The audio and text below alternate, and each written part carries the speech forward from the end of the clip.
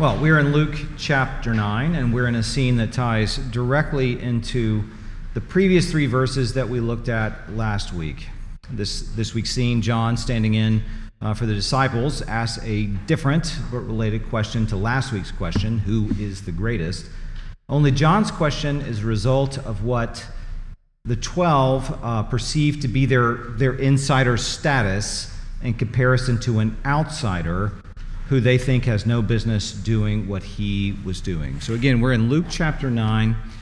We're actually going to begin in verse 46 and pick up those three verses from last week and then keep going a little bit. An argument arose among them as to which of them was the greatest. But Jesus, knowing the reasoning of their hearts, took a child and put him by his side and said to them, "Whoever receives this child in my name receives me, and whoever receives me receives him who sent me. For he who is least among you all is the one who is great." John answered, "Master, we saw someone casting out demons in your name, and we tried to stop him because he does not follow with us." But Jesus said to him, "Do not stop him, for the one who is not against you is for you." Well, this is the word of the Lord. Thanks be to Christ for it. Let's go again in prayer to him. Heavenly Father, we give you thanks for this word in your Son, and we pray that through your Spirit we might grow in him and be shaped by him. We pray this all in his name, Jesus the Christ. Amen.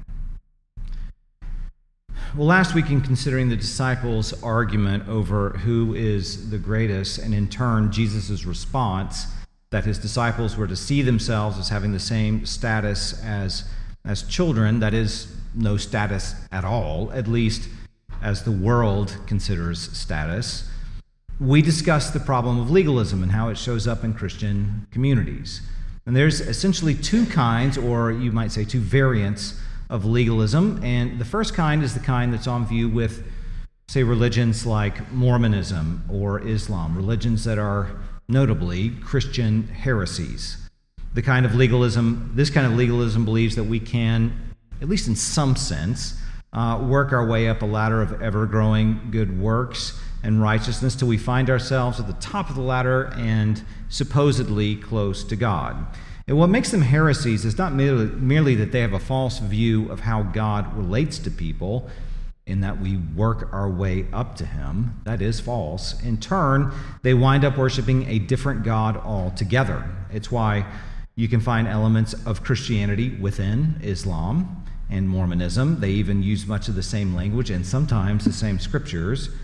But upon closer inspection, the God they worship is very different, even as they will, at least in the case of Mormonism, use much of the same language.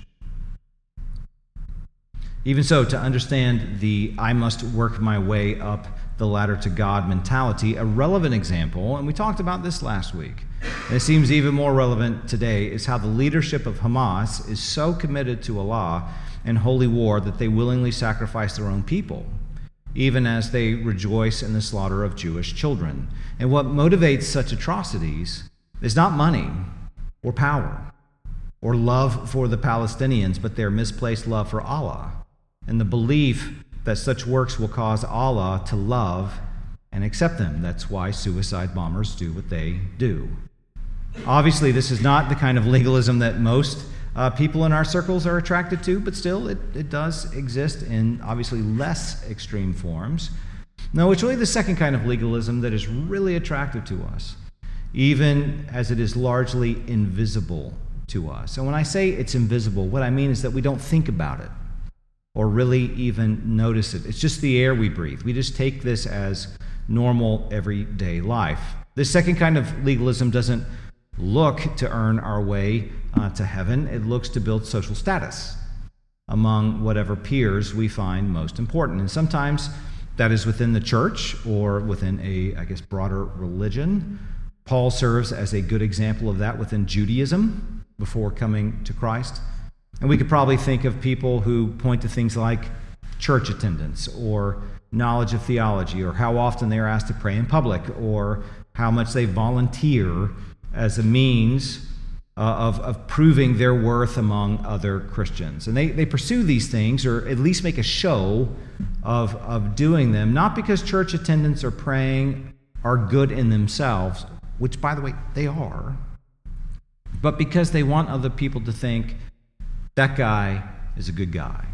That guy is a good man. It's the sort of thing people go looking for in order to make a man's funeral more palatable, despite the fact that he's dead. Old Jimmy, you could always see him at church. He might be the first one there. He was always quick with a smile. He'd give you a hand without having to ask him twice about it. And I bet, right now, I bet he's out tracking down a covey of quail with his favorite bird dog right now. Don't you know he's probably doing that? To put the kindest interpretation on those kinds of statements, people say things like this at funerals in order to express that they loved him, and they really don't know what to say. But deep down, I think they're trying to prove to those listening that the man in the coffin had real value and worth, and they want you to see that. It's why when I do a strictly Presbyterian funeral, outsiders are sometimes offended at how much I talk about Jesus and how little I talk about the person who is now with Jesus. The second kind of legalism is not concerned with how God sees us. It's concerned with how other Christians, or whoever we think matters, see us. And in reality, how God sees us hardly matters, because God and the things of God are the means we use to score points within the social group. And as I mentioned last week, in response to this, Christians, among others, will often take the flip side of this kind of legalism and instead will pursue licentiousness. So if that church is a teetotaler church, we are both going to be open about how much we drink. We're going to brag about it. They are the legalists. We're free. We are free. If those people refuse to watch rated R movies or laugh at racy jokes, well, not only will we pride ourselves on that stuff, we will prove to others that we're not beyond the use of sexual innuendos and mild racism in order to score a few points among our anti-legalist peers. And what both the fundies, and I guess you could call them the freebies, assume is that what really matters is what our in-group or our peers think about us and how we rank among them, as opposed to what God thinks of us. And of course, this is exactly what the disciples were arguing about. Among the 12, among those set apart by Christ himself, who is the greatest? And if the 12 were actually concerned with how God thought about them, they would know just how bankrupt and misplaced such questions are, and in turn, they'd repent of them. But at this point in the gospel, they haven't learned this yet.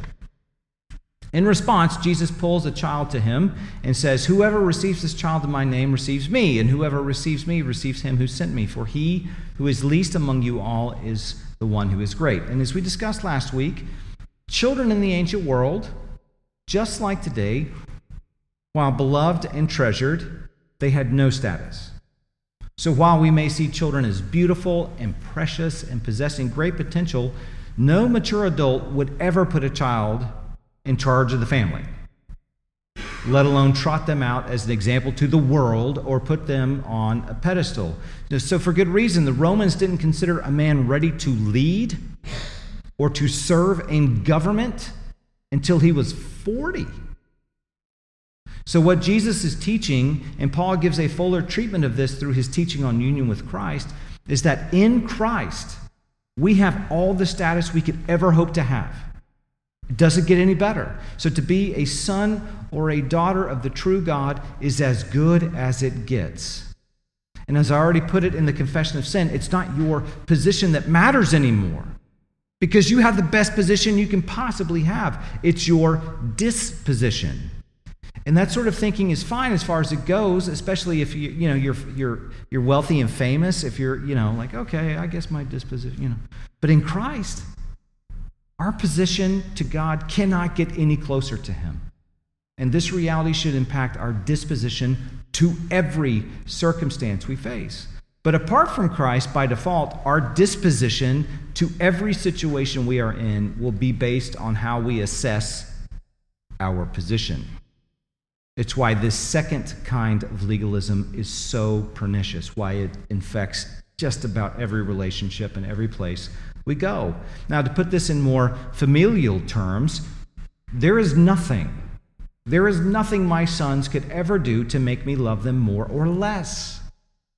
They are my sons no matter what, and I have loved them before they were born. And what's more, I don't rank them.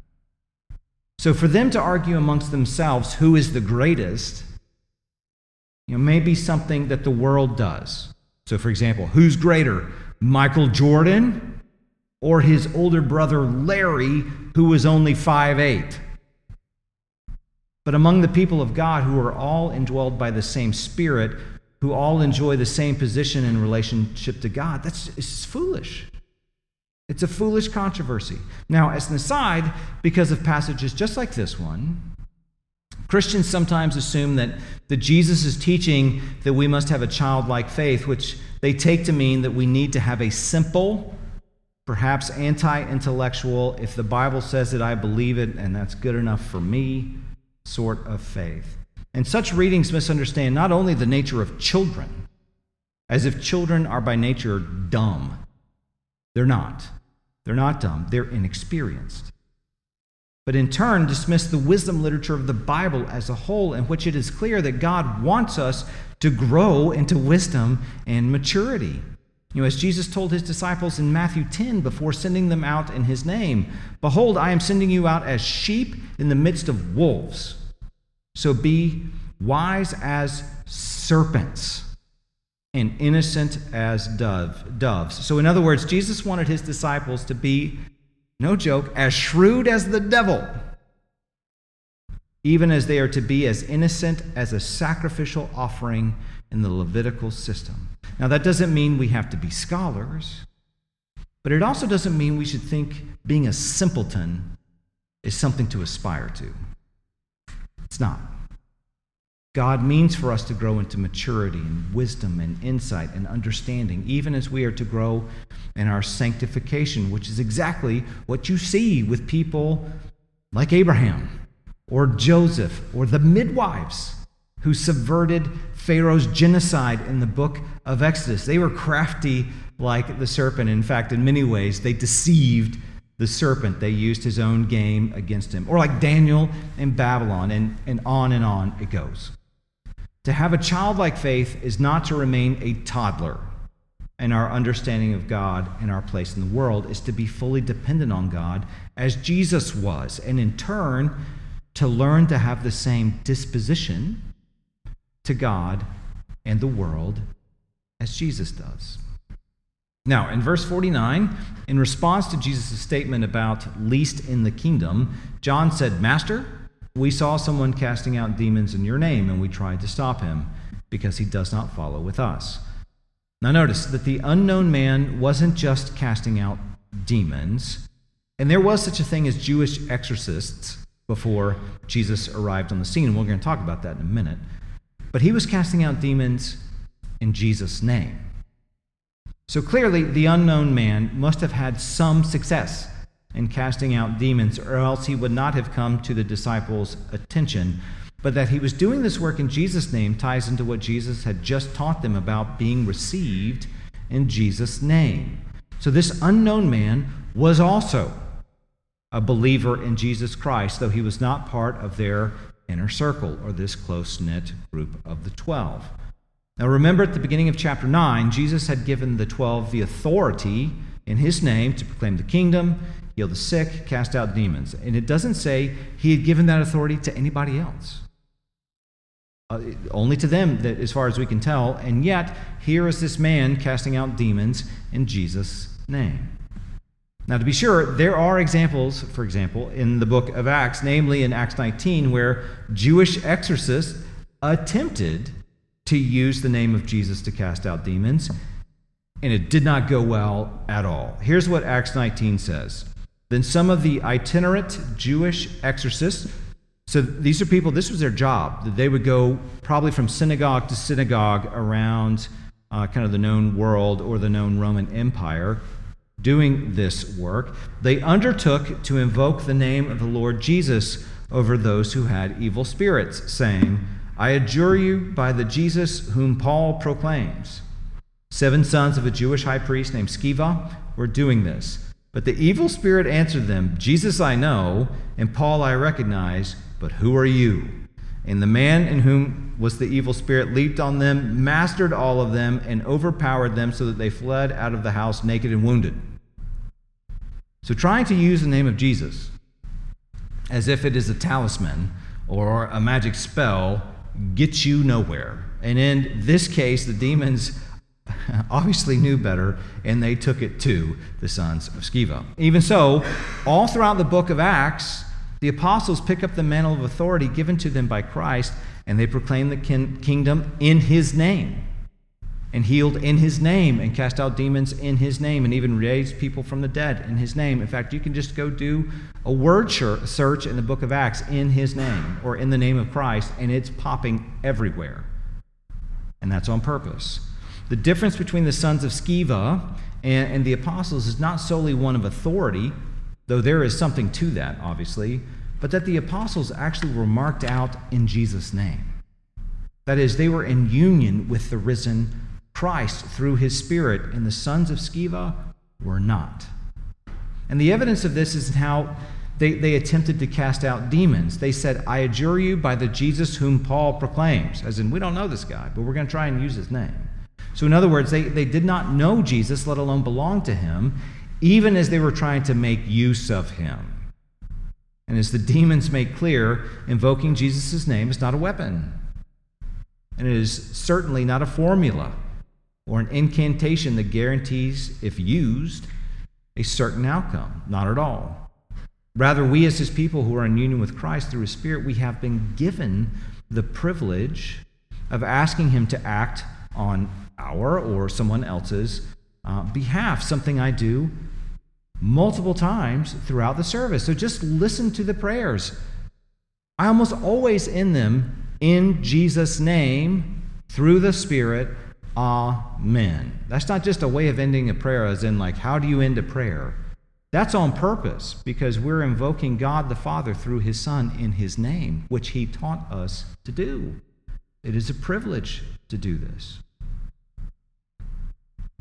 Luke then is indicating that this unknown man was not like the sons of Sceva, but rather was connected to Jesus in the same way as the 12 were connected to him, that is, in his name, even as the 12 do not know him. And this indicates, at the very least, that the kingdom of God was extending beyond the disciples and the crowds following Jesus, and in turn, it's possible that this man may have very well come to Christ as a result of the disciples' prior ministry. But what the disciples find troubling is that they thought they were uniquely singled out for this role. And of course, in one sense, they were.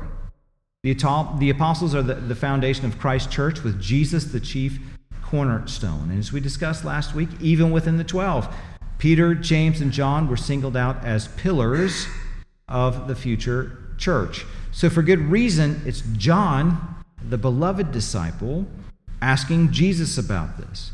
But in another sense, it seems as though their unique privilege and role as apostles had led them to assume that their role was indicative of a greater status within Christ's kingdom. And this is not the last time this will come up.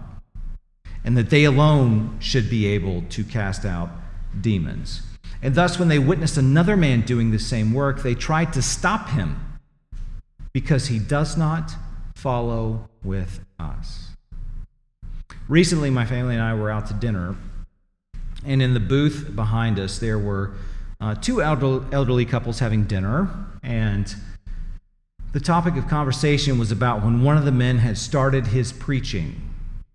And I could only assume he meant his pastoral role of regularly filling the pulpit in whatever church, and I'll admit I quickly grew annoyed while listening to the man. And it seemed clear to me that he was not a well-studied man, not in the Bible or theology or much of anything else, that he preached from the heart, that he kind of valued a all shucks by golly sort of country religiosity, and I assumed that he was probably way more of a problem than a help. But I didn't know that. I wasn't certain of that. After listening to him off and on for 10 minutes, I just assumed this about him. And I have no idea what kind of fruit, if any, God produced through this man, let alone how good a preacher he might be. He might be awesome. I don't know. I'll admit, as someone who spent well over a decade in training for the work I do now, that the temptation is always to look down on such men. And I'll admit some of that is just straight up snobbery on my part. It's sin. But sometimes not. In truth, men who sound just like this man have been responsible for all kinds of terrible teaching and practices in Jesus' name. And it's appalling what sometimes counts for preaching in some of the churches in our county. And I've been to enough funerals in Greenville to see that just because a Christian is well-intentioned and loves the Lord does not mean he should have a pulpit or a microphone. As James 3:1 warns, not many of you should become teachers, my brothers, for you know that we who teach will be judged with greater strictness. There's a certain fear that should accompany the kind of work I do, because I will be held accountable to it. Even so, I did not know if this man was a faithful preacher or not. I made my assumptions mostly based on his accent and grammar and the process I had to go through myself in order to be ordained to the gospel ministry, knowing that this man had not undergone any of that. And my assumption, in many ways is ironic, given that the most liberal and God-denying so-called pastors and scholars in this country come from the well-educated, highly literate, grammatically correct classes that had the same scholarly training that I did. So a huge temptation for Christians in our age of denominationalism, and there are thousands, over 20,000 denominations in our country. Well, the temptation is to look on other Christians with suspicion and to assume without a thought that they are not one of us. And even when we would not go so far as to say the Presbyterian Church in America is the only true church there is, well, in practice, sometimes we act just like that. Now, in response to John, Jesus says, "Do not stop him, for the one who is not against you is for you." The unknown man's actions were not undermining Jesus' work, let alone the disciples' work. In fact, he was working in tandem with them and was attacking their shared enemy, Satan and his demons. That means the kingdom was moving forward through Christ's work in that unknown man, just like it was through the 12. So if they were both casting out demons in Jesus' name and the demons were actually responding, then for the disciples to try to stop such a man was to divide the people of God and work against God's purposes. Even so, within Jesus' short statement is the implied call for discernment and judgment, as in, do we have a shared commitment to Jesus and his kingdom? And in turn, can we discern some fruit in that work? And returning to the man I overheard in the restaurant, I think history and experience leads me not to automatically, without question, accept that the man was actually doing God's work. But at the same time, in light of what Christ teaches here, I am not justified in automatically dismissing him either. I need to be discerning, just as the Bereans in Thessalonica listened to Paul and Silas preach and then evaluated their preaching against Scripture. And I dare say, someone listening to a short snippet of me in a private conversation with my family, they might have their doubts about me as a pastor too. So it could be that man in the restaurant is a good and faithful pastor, but perhaps not very deep. Or it could be that the man is just riddled with folk wisdom and cheap religiosity peddled in Jesus' name. Or it could be that he is well-intentioned but mistaken on core points. Or it could be that he has real depth of wisdom of a lifetime of walking with Christ, but that he does not sound like what I have come to associate with what counts as a pastor and a preacher. In each of those cases, what is required is patient investigation and prayer. And at the very least, if I find that we do have a shared commitment to Christ, divergences in secondary doctrine should not keep us from recognizing each other as belonging to the same God, even as it may keep us from partnering in certain works. So, for example, Reverend Nathan Skipper and we diverge on issues related to baptism, and baptism is no small thing. And yet we don't hesitate to call each other brother, and I've gladly had him fill the pulpit here. I consider him a good and faithful follower of Christ, a good pastor, a husband, a good father, a good husband and a good father. I consider him a good friend. And I have learned from him a great deal, even as we disagree on important points.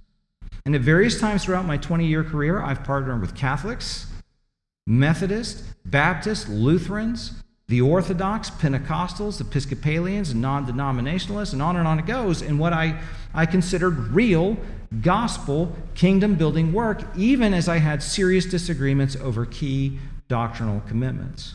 Even so, in each particular case, I would not hesitate to offer the right hand of fellowship to any of the people I worked with, and I benefited from them all at the same time. If given the choice between being Presbyterian and any of those other denominations or traditions, clearly I think Presbyterianism is not merely right, but far exceeds them all. Otherwise, what am I doing being an officer in the Presbyterian Church? So that means in a country where there are thousands of denominations, we sometimes will live in real tension with other Christians. And while that is regrettable, as Luke in the book of Acts shows, that's really nothing new.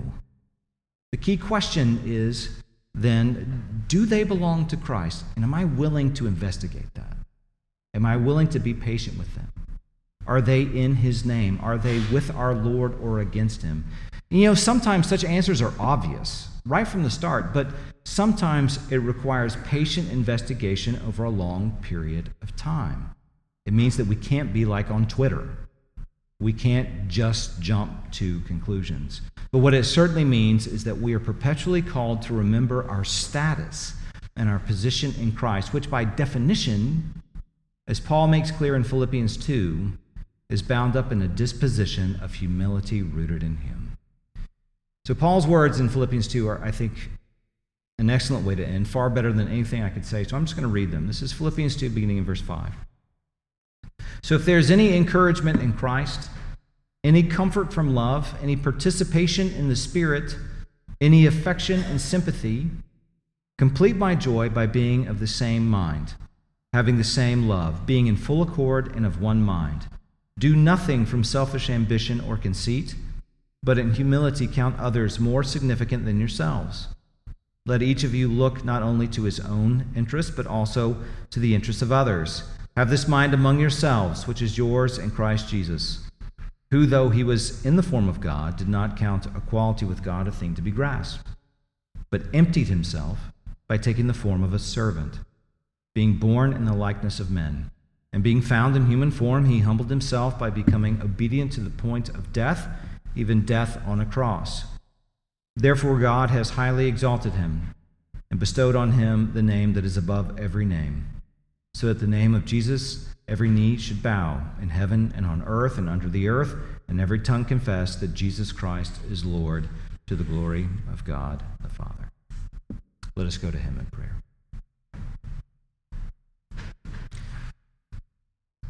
Heavenly Father, there is no king, no Lord like your Son, the one who has given us in his name the privilege of seeking you out even in moments like this one, maybe especially in moments like this one. We give you thanks that he is not merely a trailblazer, as Hebrews 12 speaks of him, showing us the way. He is the way. He is the one who made the way. It is in him that we have life and our being in every last aspect of who we are. We give you thanks for him, and we give you thanks for the pouring out of the Spirit that unites us to him. And so we pray all of these things as he taught us to do in his name, through the Spirit. Amen.